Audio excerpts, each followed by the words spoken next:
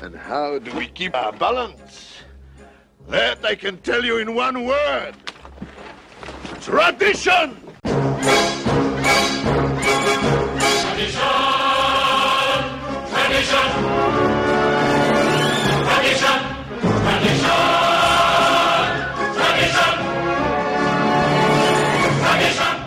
You're listening to the Christian Humanist Podcast, a weekly discussion of theology, philosophy, literature, art, and other things that human beings do well. And now your hosts, Nathan Gilmour, Danny Anderson, and Michial Farmer. Because of our traditions, we've kept our balance for many, many years. Hi, and welcome to episode 113 of the Christian Humanist Podcast. I'm your host. Today my name is Michial Farmer. I am an assistant professor of English at Crown College in St. Bonifacius, Minnesota.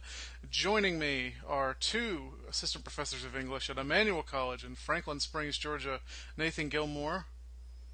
Howdy. And Danny Anderson. Hello. How's it going, guys? I'm doing pretty well. It's great. All right. Well, as far as I know, we didn't really get much listener feedback this week. Do either of you have any announcements? Other than by the time this episode drops, there should be another episode of the Christian Feminist Podcast ready for your listening pleasure. And I've already made a comment on their first show notes post, so don't know if they'll pick that up or not. But certainly listen in. Certainly leave some reviews on iTunes. I'm enjoying it so far. Yeah, this one should be good, from what Victoria told me. We should also have a new Profiles episode up soon. I know David is recording it, and he's doing it this week, so I'm not sure if we'll have that up next Monday or the Monday after that. So it'll either have come up the day before you're getting this, or it'll come up 6 days after you're getting this. But look for that soonish. And that would be with the former, I guess, host of this show, David Grubbs. Should we announce who he's interviewing? Or should we let it be a surprise? Well, I hear you talking around it, so I reckon we should let it be a surprise. Okay, we'll continue to talk around it, so you give you a reason to look for it. That's right. And Grubbs will be returning someday, just for those we say former as if he's long and forever. Right, I didn't know how to put that. The once in future. The once in future king. He'll appreciate that. I think Grubbs would be pleased. I don't have any idea if he listens to us when he's not on. Yeah, I don't know either. He doesn't mention any if he does. He took a break to have more time to work on his dissertation, so I'm sure listening to us would take away that time. Oh yeah, point taken. All right, well, our topic for today is tradition, and it builds a little bit off of what we did last week, our episode on authenticity, because Nathan, very helpfully and unknowingly, as far as I know, built a bridge to the tradition episode at the end of last episode. So we're going to start with Nathan today. You made poor Danny give the etymology of authenticity last week, so I'm going to turn the tables on you. Our English word tradition originally comes from the Roman legal system. What meanings adhere to it from its former life as a Latin word? Tradition in Roman law meant, in a very straightforward sense, the handing over of property. So if you had a tradition, then in a very straightforward and material sense, someone was handing you some land, some livestock, some money, something like that. It was an inheritance. And so within that Roman framework, it came to be customary to talk about not only the material goods that one handed over, but also the intangible things that one handed over as the tradition of a family. That could be education, that could be the memories of military heroes, so on and so forth. Actually, in the New Testament, the Greek actually picks up this concept with the word paradosis, which in Greek, is very straightforward in its etymology. It is in a straightforward sense, giving over. So when Jesus upbraids the Pharisees for neglecting the law of Moses in favor of the paradoses of men, it is what has been handed down from merely human sources as opposed to the Torah of Moses, which of course has a divine origin. Now, as we carry on, what's interesting, and when I was doing the etymological history of this, I found it fascinating, is that in the Middle Ages and the Renaissance, tradition actually came to mean not only that passing on of property, but it could also mean a betrayal. So, in other words, if you were conspiring with some people and they handed you over to the authorities, went behind your back, they would refer to that as a tradition. And I have to assume that that's the root of the modern but seldom used English word traduce or traduction. It used to be basically basically synonymous, pardon me, with tradition. So, you sure about that? Traduction, I think that is also French for translation. well, there is an Italian proverb. Let me see here. Translare, traducere, to translate is to betray. Is that what you're thinking of? Uh, well, that's very interesting, but I believe the French word for translate is toindir. My French pronunciation is lousy, but anyway, that's a very interesting confluence there, isn't it? That betrayal and translation and inheritance all kind of cluster around each other. Yeah, yeah, and it seems like they have separate streams from which they come, but because of the proximity of the etymology, you get some overlap there. So, one last thing that I'll point to is that within Roman Catholic theology, tradition has a fairly specific technical term sort of meaning, and it is those documents which, in addition to the Holy Scriptures, are the official dogma of the Church. And the paradosis of the Eastern Orthodox Church has that same fairly narrow technical meaning. I point those up because, of course, when we get into modern times, which we'll discuss later on in this episode, it's usually that meaning broadened out and made more abstract that becomes our primary connotation, I would say, of tradition. So, other than questioning my French, Michael, is there anything else that you would add to that? No, I don't think so. I'm now fascinated with this confluence between tradition and betrayal. Yeah, I actually discovered. I mean, I was digging around in the OED and I found out that in Middle English, people would talk about a betrayal among criminals as a tradition to the law. Huh. Danny, do you have anything to add to that? I really don't. I'm kind of just fascinated listening to you guys talk about this sort of thing. So, yeah, if you don't do the research on the etymology, it's rare to have anything to add. Exactly. Well, tradition is one of those concepts that's pretty much meaningless without the concept on the other end of the dialectic. So we're gonna spend a few minutes looking at a couple of those dialectics with tradition on one side. And first, I think it's safe to say that one opposite of tradition is progress. Danny, when did that division begin to assert itself? And what about it do you find illuminating, and what about it is obfuscating? Well, as near as I can tell, it's sort of a function of the Enlightenment, and you sort of see the word progress as we think of it now coming up into general use in sort of the 18th century era. And you can think of Pilgrim's Progress, right? But this is more of a journey, progress as sort of moving from one place to another. I too went to the OED to look at this, and when in doubt, right? And so sort of the fourth definition that I found in the edition that we have is to proceed to a further or higher stage, or further or higher stages continuously, to advance to better conditions. And so this idea of progress as something, as an improvement on what has been inherited in whatever way, is from what, as near as I can tell, it's sort of a function of the Enlightenment. And it is illuminating, because you really can't look at say medical science is anything but advancement and improvement. So we go from leeches to laser brain surgery, right? This is an improvement, and it is a use of the word progress that is, I think, functional. And it's not just science that we're talking about. You can think about human rights, and you have the disinstitution of slavery and the institution of women's voting rights.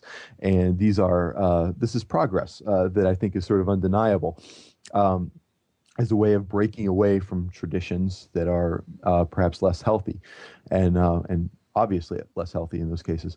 It does get a little murky, though, for me, and this is sort of my own editorial comment, is to tear away some elements of traditions might be healthy both for the traditions and society at large. So the church's historical lordship over science, for example. This is a notion where tradition is sort of helpful for, I think, both institutions. But where the notion of progress goes wrong is basically a baby in bathwater argument for me, because the traditions of the church, because the traditions of the church weren't necessarily a good fit for scientific discovery, that doesn't make them a poor fit for ethical wisdom and notions of historical community. And so the church is just one institutional example, can get saddled with an obstructionist label in the name of progress. And I feel like that's where this sort of notion of advancement as progress is always improvement is something that can kind of muddy our discussion of traditions. Other examples in this sort of historical tension is you think about the development of the suburbs as being heroically described as progress. Well, that's from a perspective, and conservation efforts in sort of conflict with industrial development. Industrial development can be improvement, but it also sort of comes into conflict in certain places. And so this is where there are like points at which this dialectic sort of gets a little messy. Nathan, did you have anything to add to that? Yeah, just to point to a couple particular figures, and I think Danny hit the ideas very nicely there. David Hume, in particular, among Enlightenment philosophers, believed in a sort of historical progress from barbarism to civilization. He thought that the rise, for instance, of the sort of 18th century capitalist model, arising out of the medieval and Renaissance guild system and mercantilist model, was going to bring the world to a better place morally as well as scientifically and such. And then, of course, you can't talk about progress as opposed to tradition without talking about Friedrich Hegel. For Hegel, the picture thinking, to use his phrase from, I believe, the philosophy of history, although it might be the history of philosophy. I always confuse those two. But picture thinking gives way to religious thinking, which in turn gives way to philosophical thinking. And all of these things, although they're not the simple linear progress that sometimes people saddle Hegel with, it's still something that, taken in a large, big picture sense, always leads from what is worse to what is better as far as Hegel's concerned. Now, just to defend him, though, from bad associations, because bad company makes bad morals, he is a lot more complex a thinker than, for instance, certain people among the current emergent movement, not emergent church, but in emergent biology and such, who make what I think of as simple-minded assertions such as history is always progressing from the worst to the better. I read that in a book recently on the emergence theory within biology, and I just had to shake my head and say, wow, that this guy needs to read more history.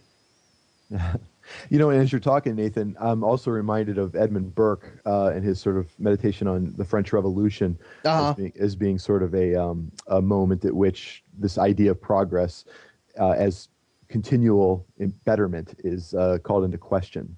Right, yeah, and certainly Burke is one of those early figures who started to talk about tradition in that broader social sense that we've been that we're going to be digging into.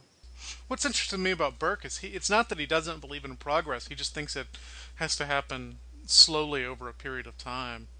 Instead of it's not something that happens by revolutions. It's something that happens by gradual evolution. Right.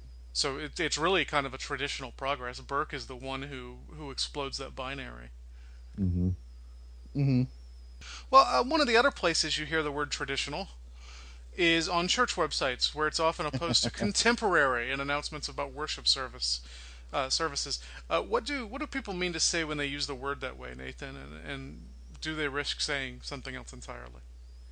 Oh goodness. I know this is t-ball for you, but Yeah, I know. You just decided to, find one of my pet peeves and sit on it for a bit, and that's fine. Uh, the idea that there is a single intelligible thing called traditional music is, of course, something that's, I don't even know what to call it. I mean, silly is what I'll call it. It is,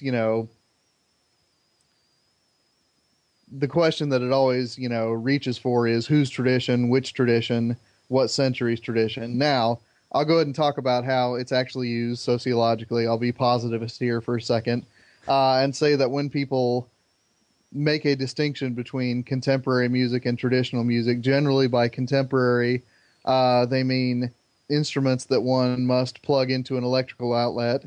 And when they say traditional, they mean instruments that might have microphones and might have electrical amplifications. But other than that, would be basically recognizable in the 1800s.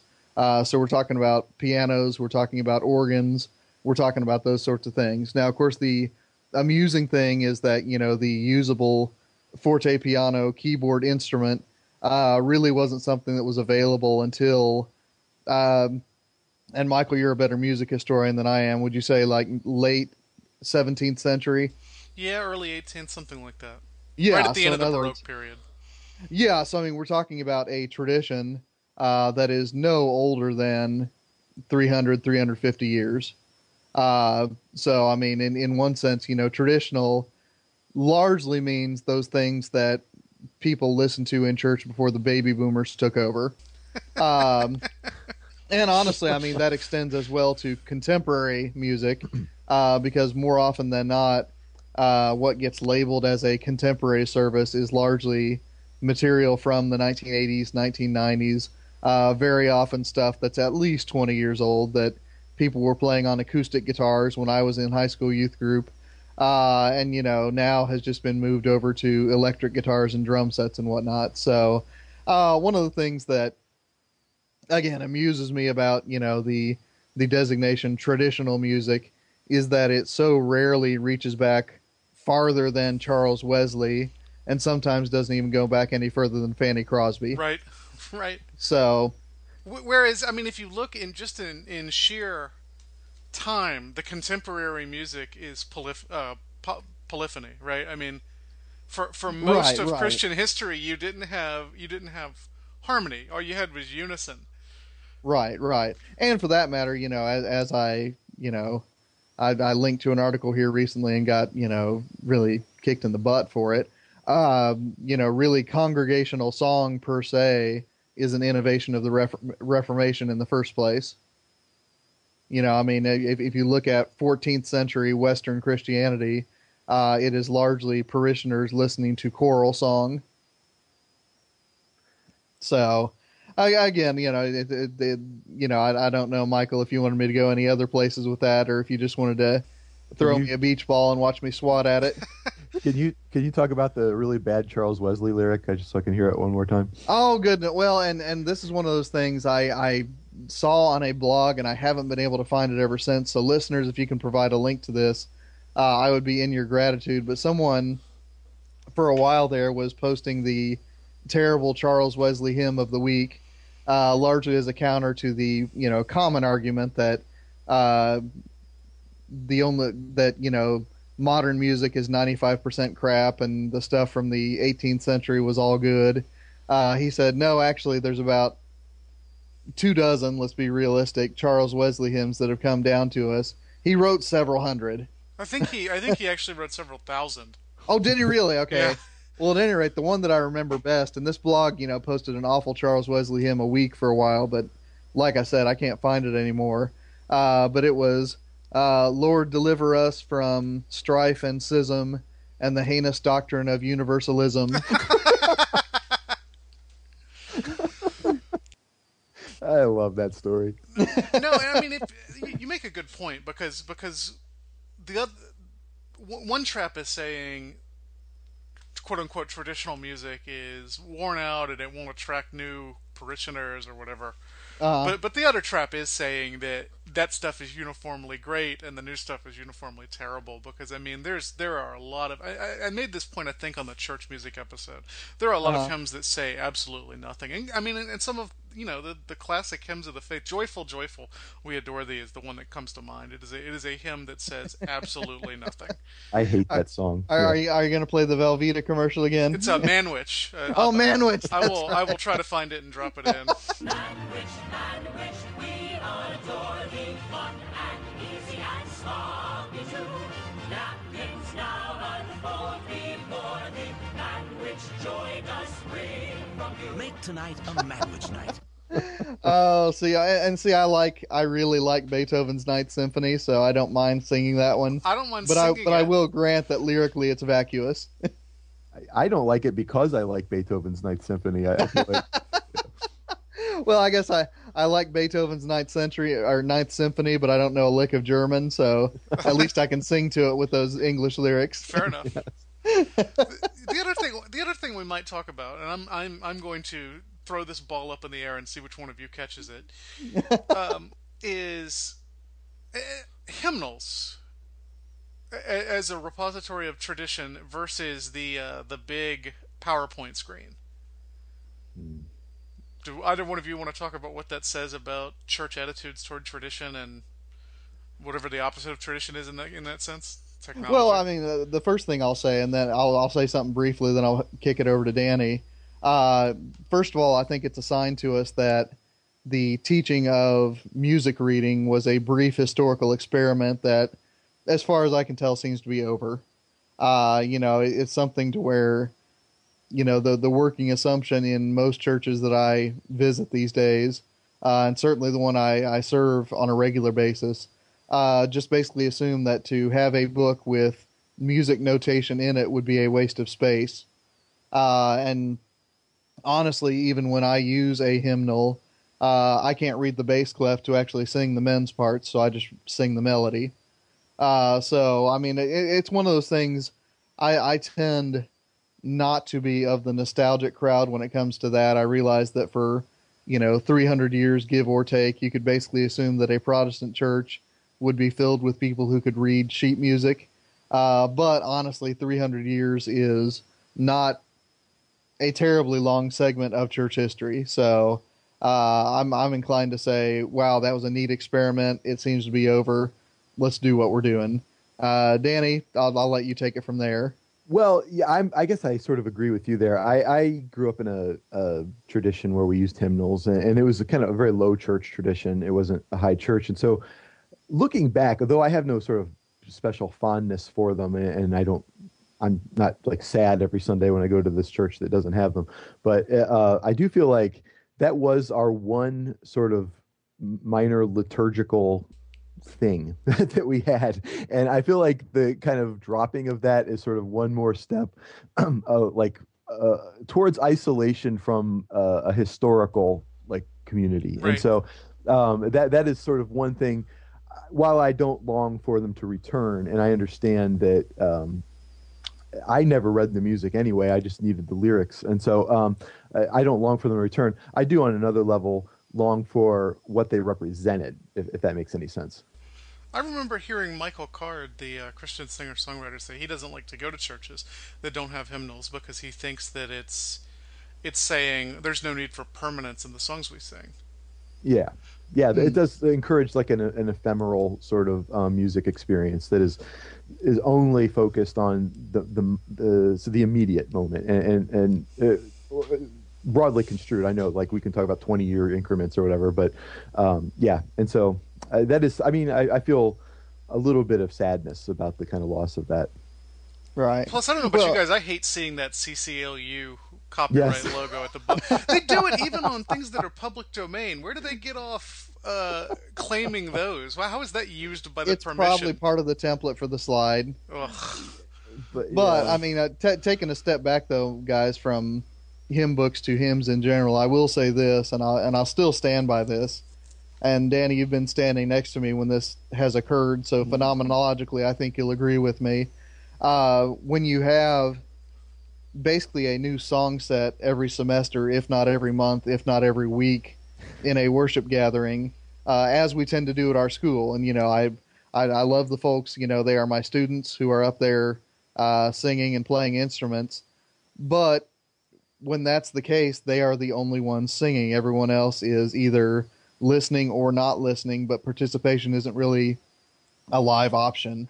On the other hand, and Danny, you can either agree with this or tell me that I'm hallucinating. Either one's valid. But when they kick into even a contemporary arrangement, and I'm not even talking Charles Wesley necessarily, even a song from the 1990s that these kids from Baptist, Methodist, Pentecostal, various backgrounds grew up singing, all of a sudden you can hear congregational song in those settings. So there really is something to be said for familiarity as a definite variable when we're talking about church music. No, I agree completely. I mean, just observationally, that's what I see too. Is the minute Amazing Grace is brought out, 90% of the crowd starts singing, whereas it was 5% before. Right. And that's getting to the point of historical community that I'm talking about. This is like one of the world's most famous songs, and it's something that has bound Christians across cultures and time. And by kind of just eliminating that is a break from tradition in an unhealthy way, I think. Mm-hmm.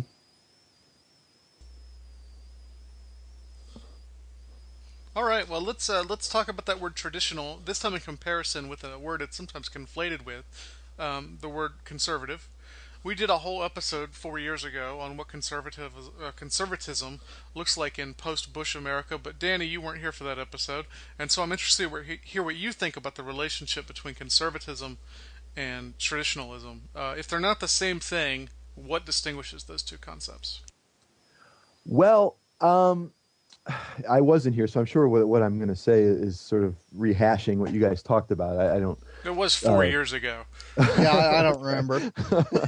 Well, just simply put, I don't think they are categorically the same thing.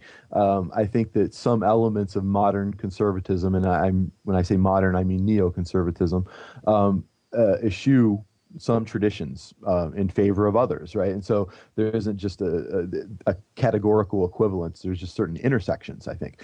And I think that conservatism in the, as we said before, Edmund Burke tradition, places a great deal of stock in traditional social institutions like the church and these sorts of things.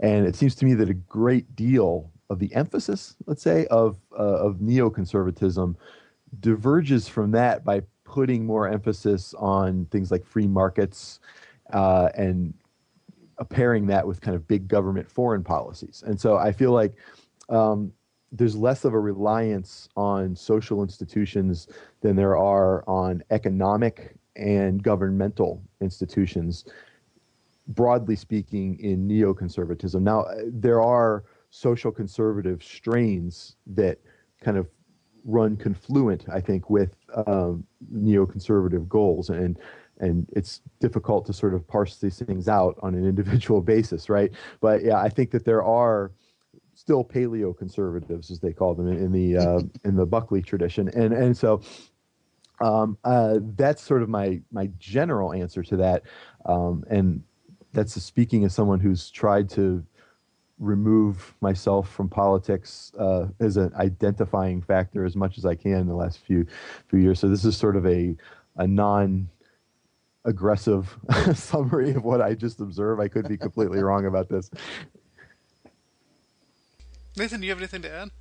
Yeah, I mean, one of the things that has defined the American term conservative as opposed to, for instance, and I shouldn't make American one pole in this binary.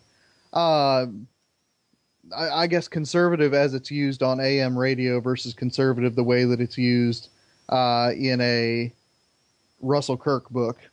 Okay. The Conservative Mind, right? Which is a fine little book, which has almost nothing to do with Rush Limbaugh. So, I mean, it's one of those things where I think that, if we can use stipulative definitions like we talked about last time, that, Scott Kreider, holds up as, the the essence of that rhetorical topic. I think that conservative is truer when we're talking about traditionalism than when we're talking about a certain coalition of political factions in North America. That said, conservative, especially in the late Cold War years, pretty much came to mean a party defined by its anti-communism. Now, the historical fact on the ground is that some of those folks were anti-communist for religious reasons. Some of them were anti-communist because they were ideological capitalists. Some of those folks were anti-communist because they were old guard Trotskyites who didn't especially like Joe Stalin.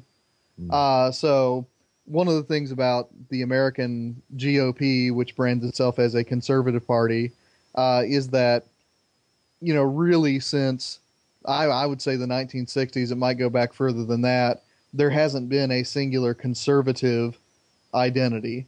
So I do tend to call myself traditionalist rather than conservative, just so folks don't think that I'm a Milton Friedman disciple, which I am not. The earlier episode we did on conservatism was based on us reading Sam Tannenhaus's book, The Death of Conservatism. Yeah. And one of the interesting points he makes there is that in terms of the leaders of the modern GOP, there's very little conservative about it. It's actually quite radical. They're not trying to hold on to any kind of traditions from the past. There's nothing they're conserving. What they want to do is remake the government in a certain image. Uh-huh. And so...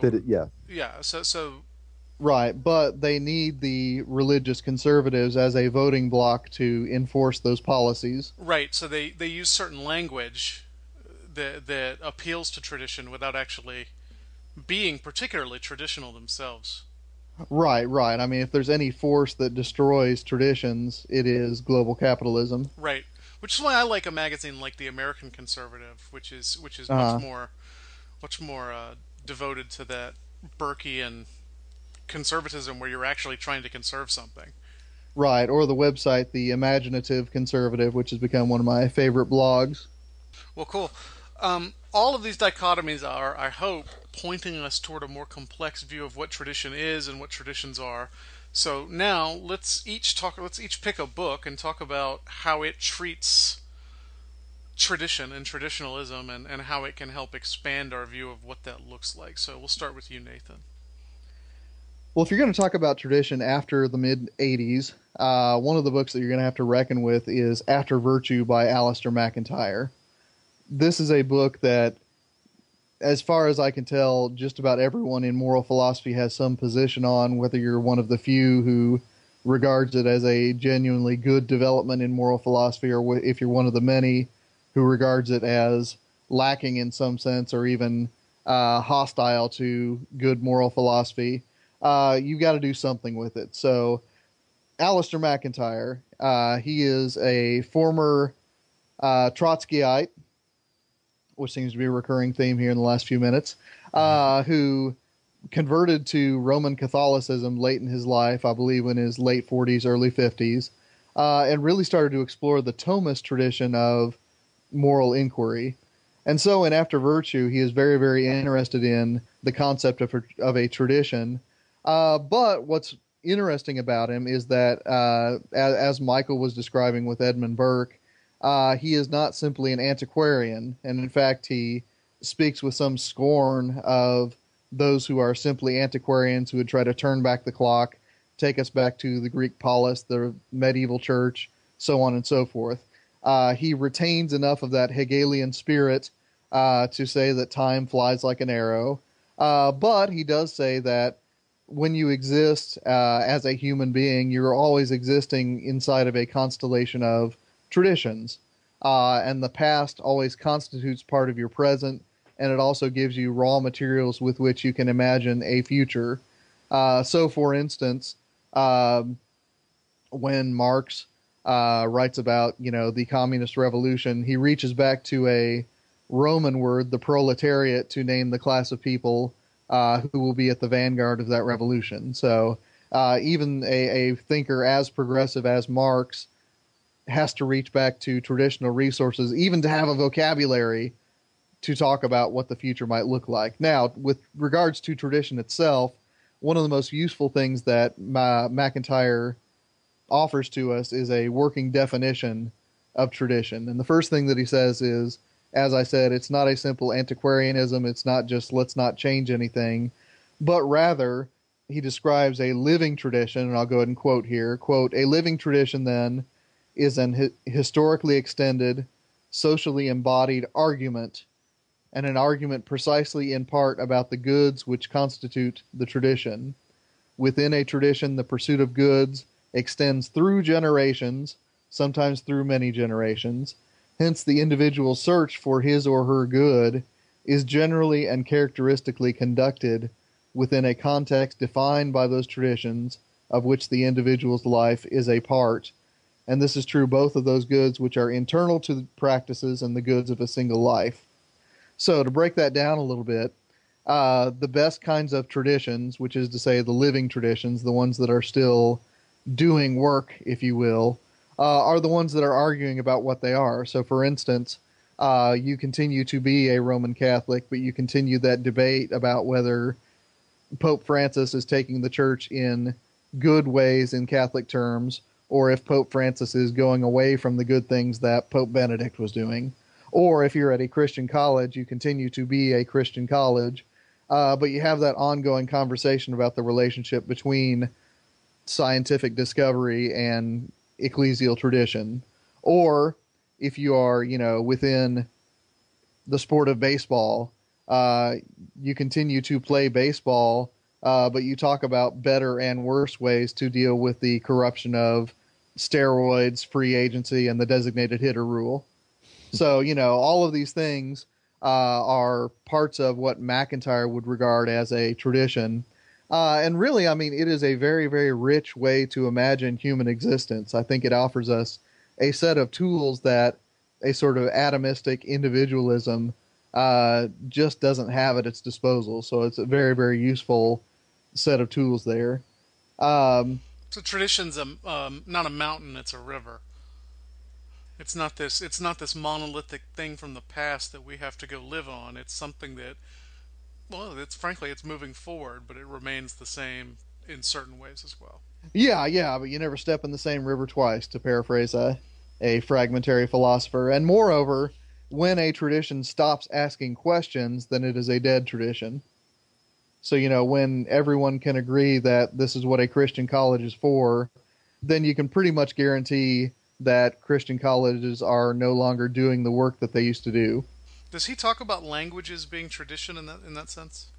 Not in that particular book. He does dig into that concept in the follow-up book to After Virtue, which is Whose Justice, Which Rationality. Gotcha. Because, that's like the definition of a which dead I did language, not prep right? for this morning. But that's the definition of a dead language, right? Absolutely. Doesn't absolutely. add new words.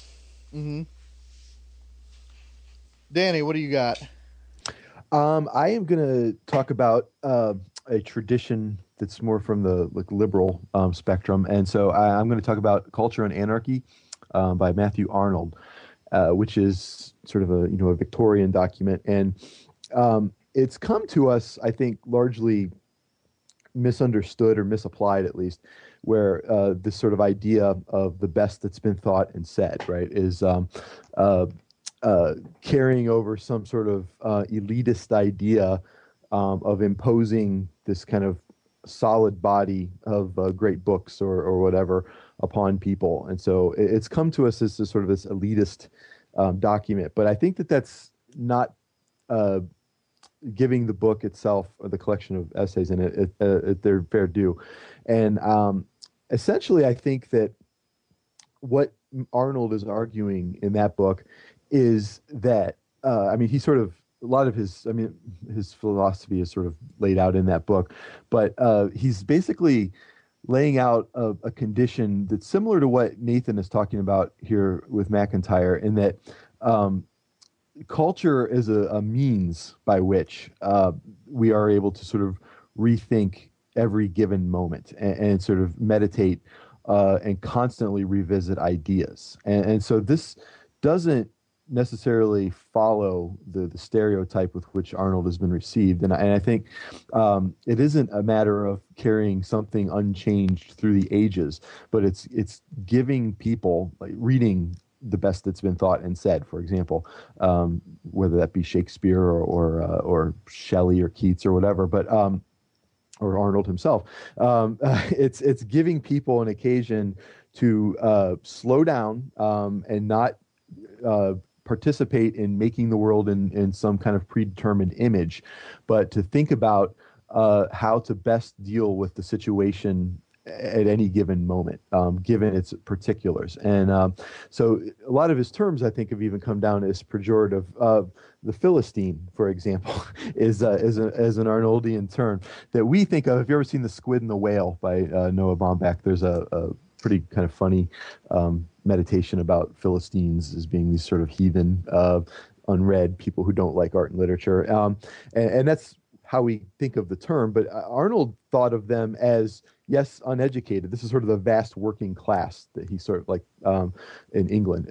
He saw them as, yes, uneducated, but full of the vitality that challenges a culture to better itself. And so the Philistine for him was not somebody to be feared, but rather it was somebody to whom we should empower to use the kind of anarchic energy that they have to healthfully challenge a society's assumptions and shake those things up. So this is not the conservative, staunchy philosophy that we think of when we think of Matthew Arnold, but it's rather radical in that way. And in fact, the barbarians for him are the sort of aristocratic class that's sort of doing what we have previously accused the Rush Limbaugh crowd of doing, is sort of violently sort of making the world into some sort of preconceived image of theirs. And so that's the barbarian for him. The Philistine is some sort of equivalent to our undereducated working class that is to be nurtured. And so this is a reliance on tradition that isn't dead. It's a tradition that's always living and being reinterpreted and used for social betterment. And so it's the pursuit of perfection for him. That's how he defines culture, big C culture for Arnold. And so I think that this is a book that is always ready to be reinterpreted for whatever reason for any given moment in history. And it has been by people since its publication. And I would recommend people kind of take a look at that book again. Cool. I've only read Sweetness and Light. I haven't read the whole book. Mm-hmm. Well, that's interesting, though, that conception of the Philistine, because, like you said, I mean, I haven't read the book either, so I always came to that term and assumed that it was sort of the barbarian class. But you're saying that the capitalist elite are, for Arnold, the barbarian class, and the Philistines are sort of the unformed motor that can actually drive human cultivation further. Yeah. Yes, and so exposing them to the best that's been thought and said is not an imposition of elite values, but an empowering for positive social change towards perfection. And see, that's interesting, because I never knew I was an Arnoldian, Danny. So you might you might be making a convert. I knew you were an Arnoldian. Because I mean those are largely the terms in which I imagine, teaching things like Platonic dialogue to the young evangelicals we get at a place like Emmanuel, right? Mm-hmm. They've got the fire, they've got the enthusiasm, they've got the energy, but they don't have the direction, they don't have the sharpness, right? Yes. And I mean, that's one of those things that, again, I think Platonic dialogue especially, but certainly a vast body of other texts as well, can give them some of the intellectual tools to actually go and do really good things with all of that energy they've got. So you're born a Philistine and choose to be a barbarian?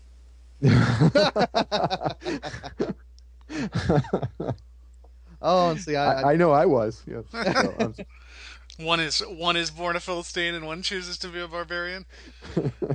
There I go, not defining my categories. Yeah, I was going to say I'm seeing a Christian humanist bumper sticker in the works. We never did make that one about monasticism we wanted to.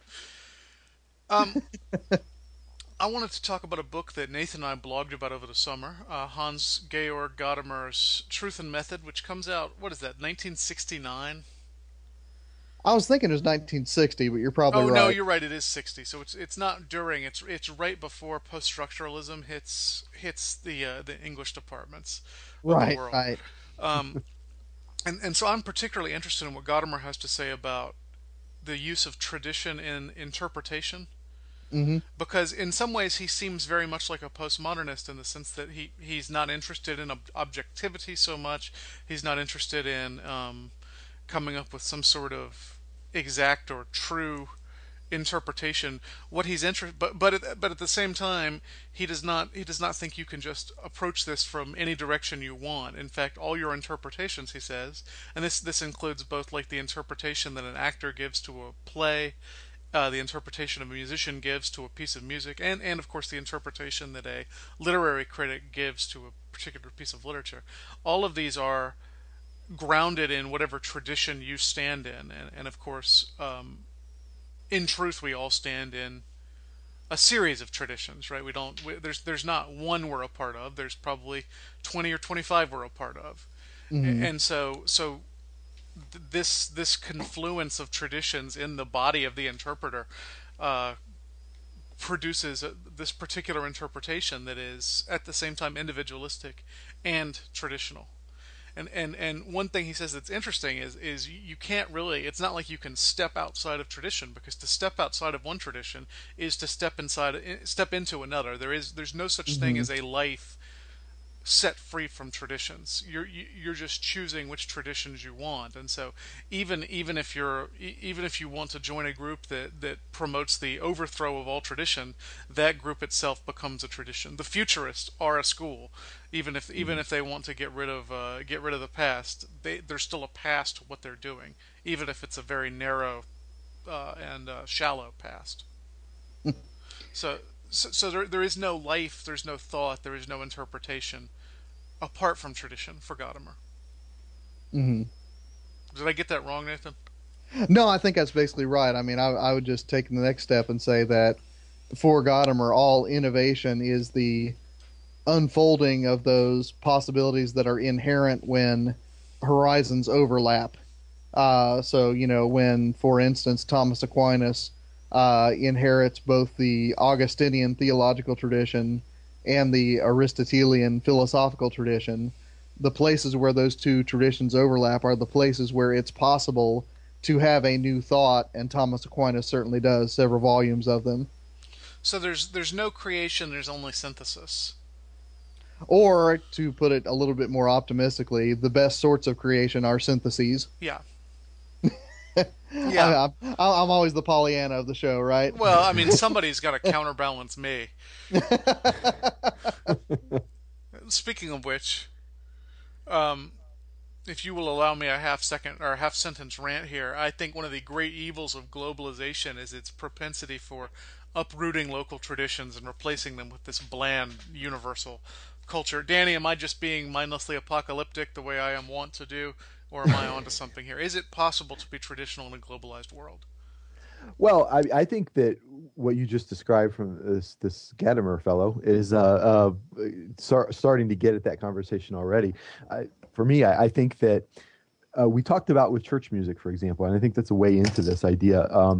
There's a point at which globalization requires us to create our own traditions, and so there it's more and more difficult, let's say, to inherit a tradition just sort of naturally in the way that we think of traditions being sort of handed down locally and isolated in their own sort of way.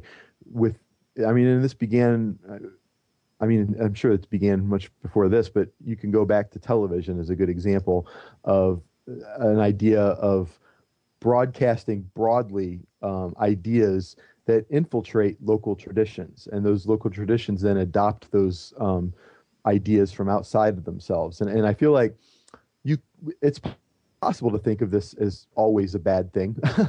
And for example, the imposition of the kind of bland Midwestern accent on the world is on the English speaking world is a function of this, right? And so you have accents that are disappearing because of this sort of globalization, and that is on one level sad, and I'm not arguing that that's a good thing, but the reinvigoration of local traditions by bringing them into contact with other things, even if it's through sort of the nasty and crass mechanisms of global capitalism, I think can bring with them positive things. And so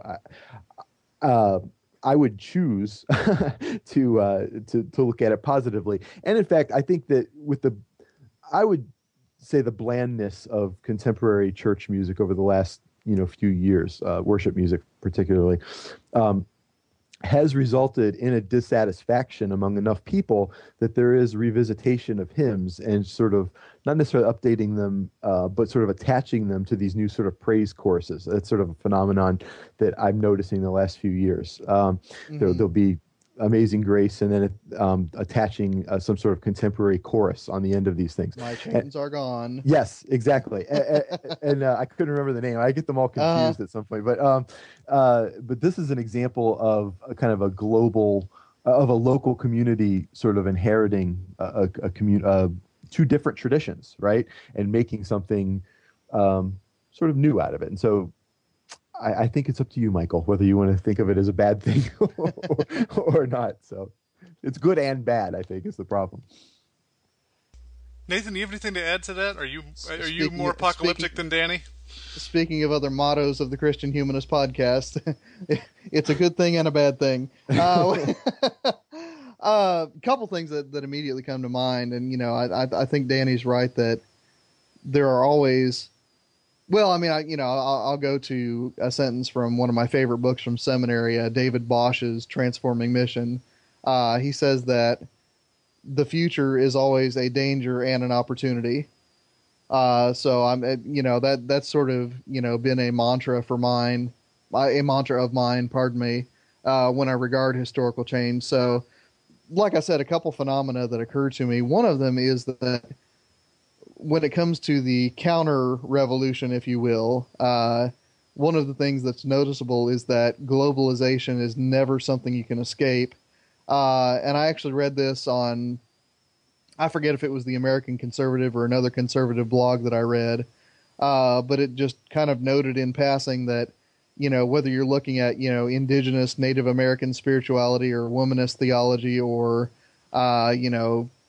any of the various ethnic theologies that, white dudes like myself should be reading.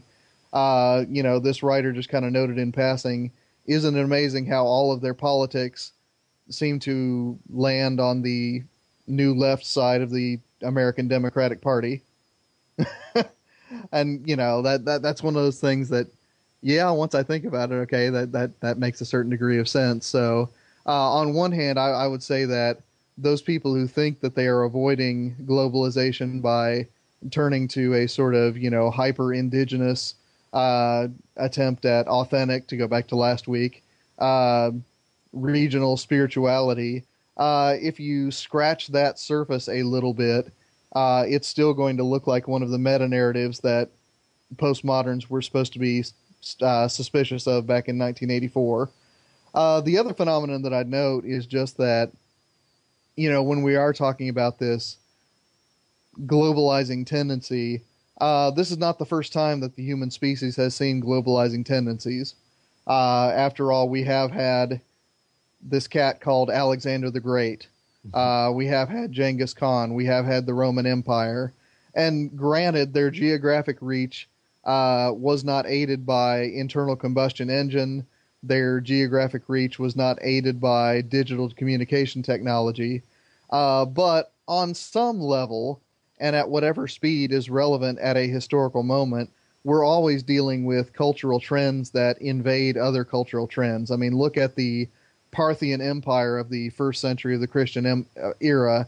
What you've got there is a Persian, Greek, Jewish, Roman culture. If there is any sort of amalgam blended culture.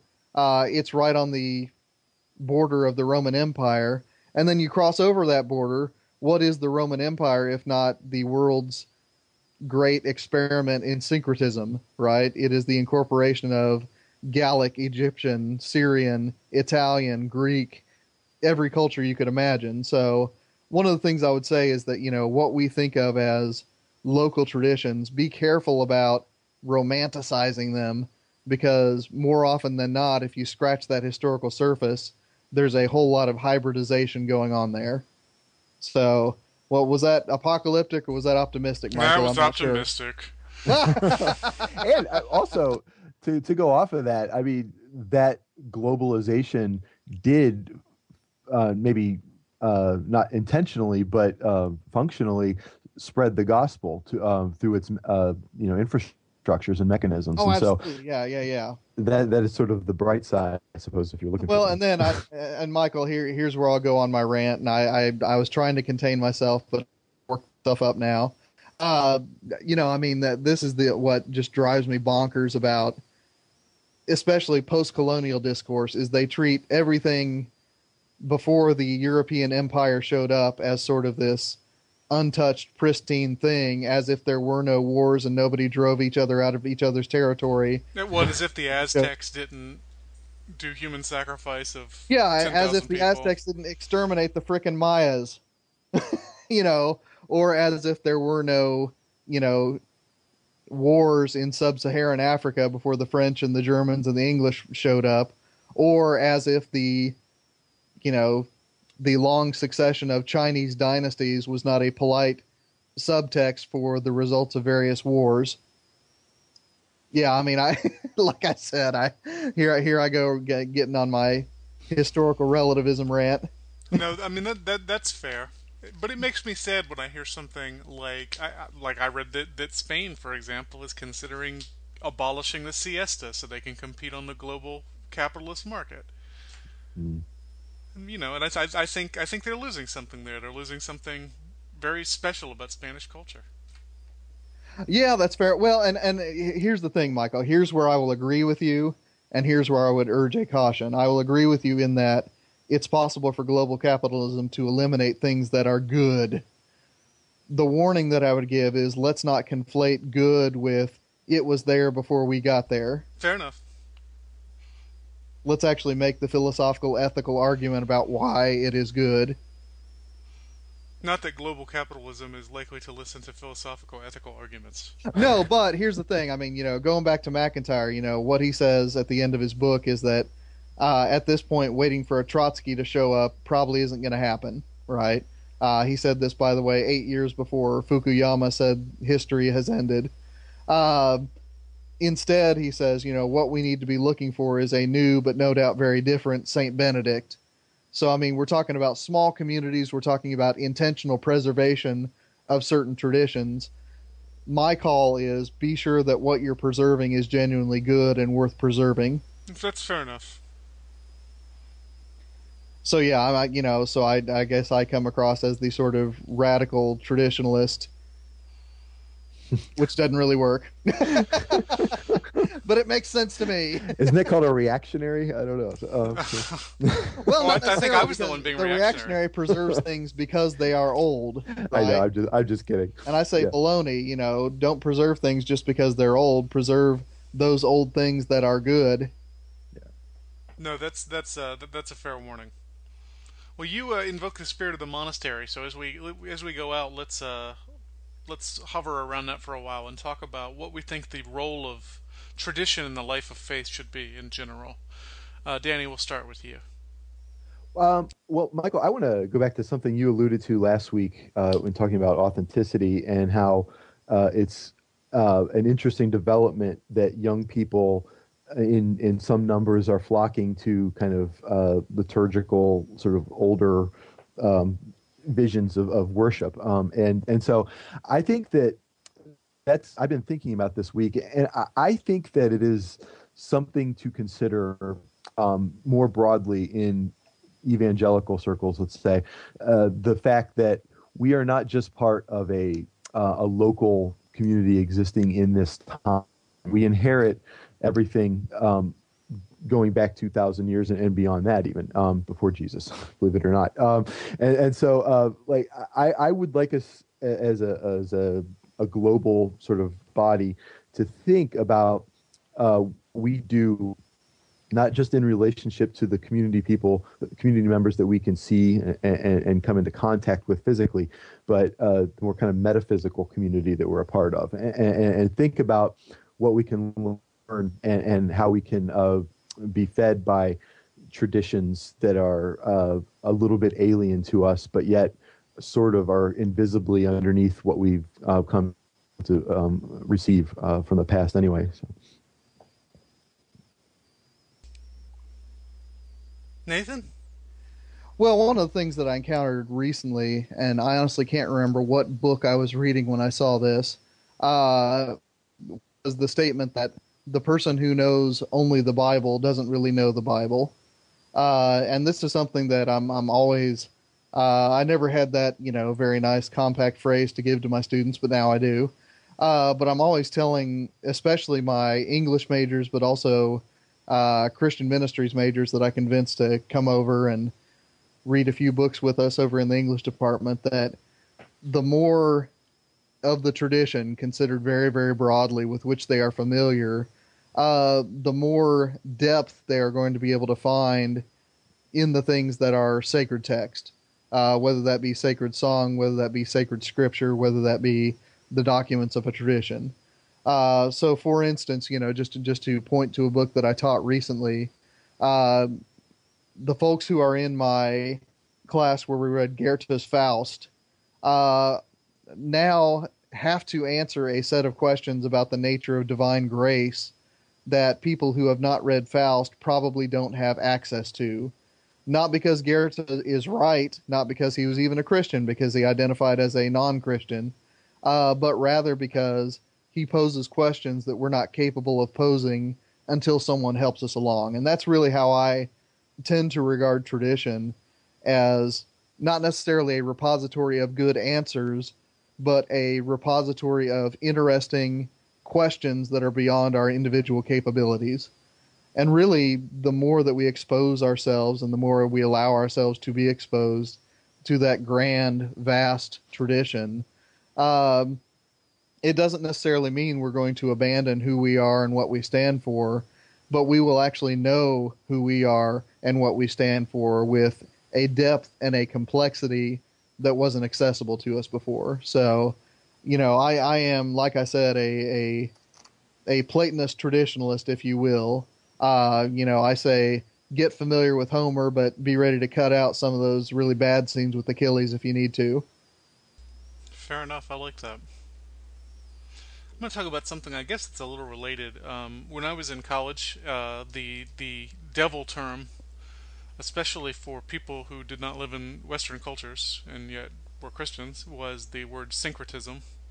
Ah. Yes, and I would suggest that our examination of tradition here should have demonstrated that there's no such thing as a non-syncretic Christianity.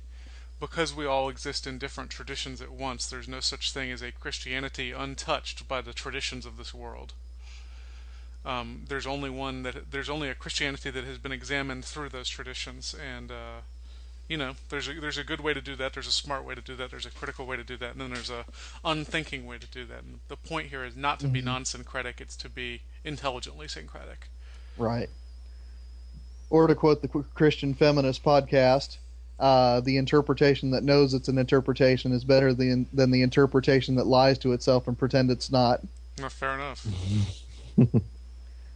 That was my pitch for you, Victoria. Well, what are we talking about next week, Nathan? Next week, we're going to dig into a Platonic dialogue. We're going to read together and talk about Plato's Meno, which is an investigation of whether or not you can teach people to be better people. All right. Well, until then, you can email us at thechristianhumanist@gmail.com. You can visit our website, which is christianhumanist.org. This is Michial Farmer for Nathan Gilmour, for Danny Anderson, for the absent David Grubbs. Let your sins be strong, and let your faith be stronger. Man which we adore thee, fun and easy and small. unfold before thee that which joy does spring from you. Make tonight a Madwich night.